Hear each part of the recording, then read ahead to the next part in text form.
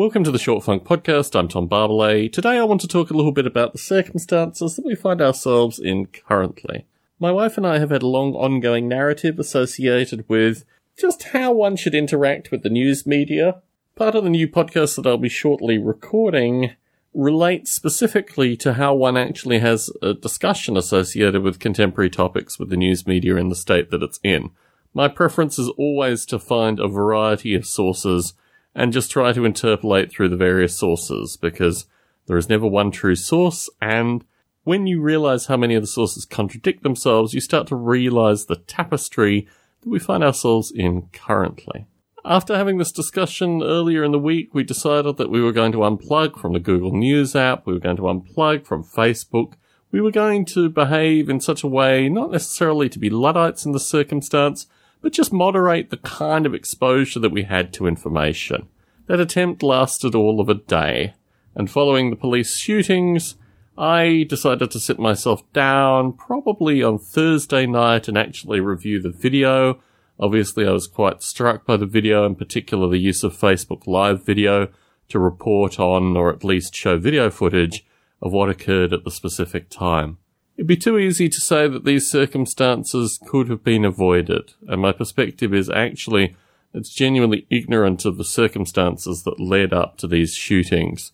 The gentleman killed in his car appears relatively clear that he was frequently stopped by the police, and perhaps through this frequent interaction, one becomes numb to these things after a period of time.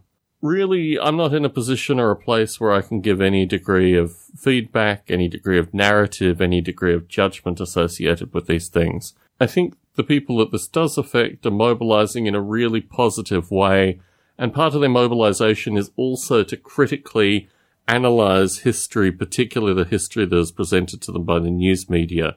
The critical analysis associated with the Clintons, obviously I'm very positive about, and I think an ability to have a new generation that is motivated by a series of atrocities, but still seem to be looking very, very critically at the information that they're provided.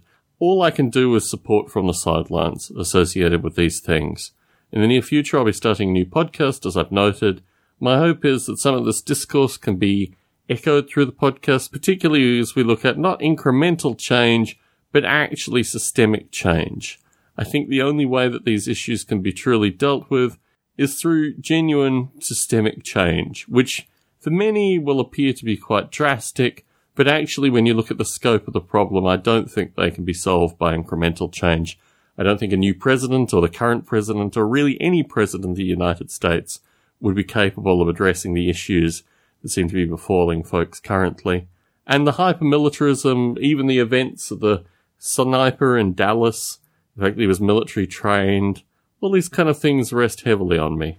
Rather than providing narrative associated with what is going on currently, my wife and I have done a few simple things. On the day after the Dallas shootings, we decided to go to a diner for breakfast. It's a diner that had given relatively good food, relatively consistently. Unfortunately, on the day that we attended, my wife didn't have a particularly good breakfast, but just to go out in the general public and experience aspects of the US that we genuinely enjoy.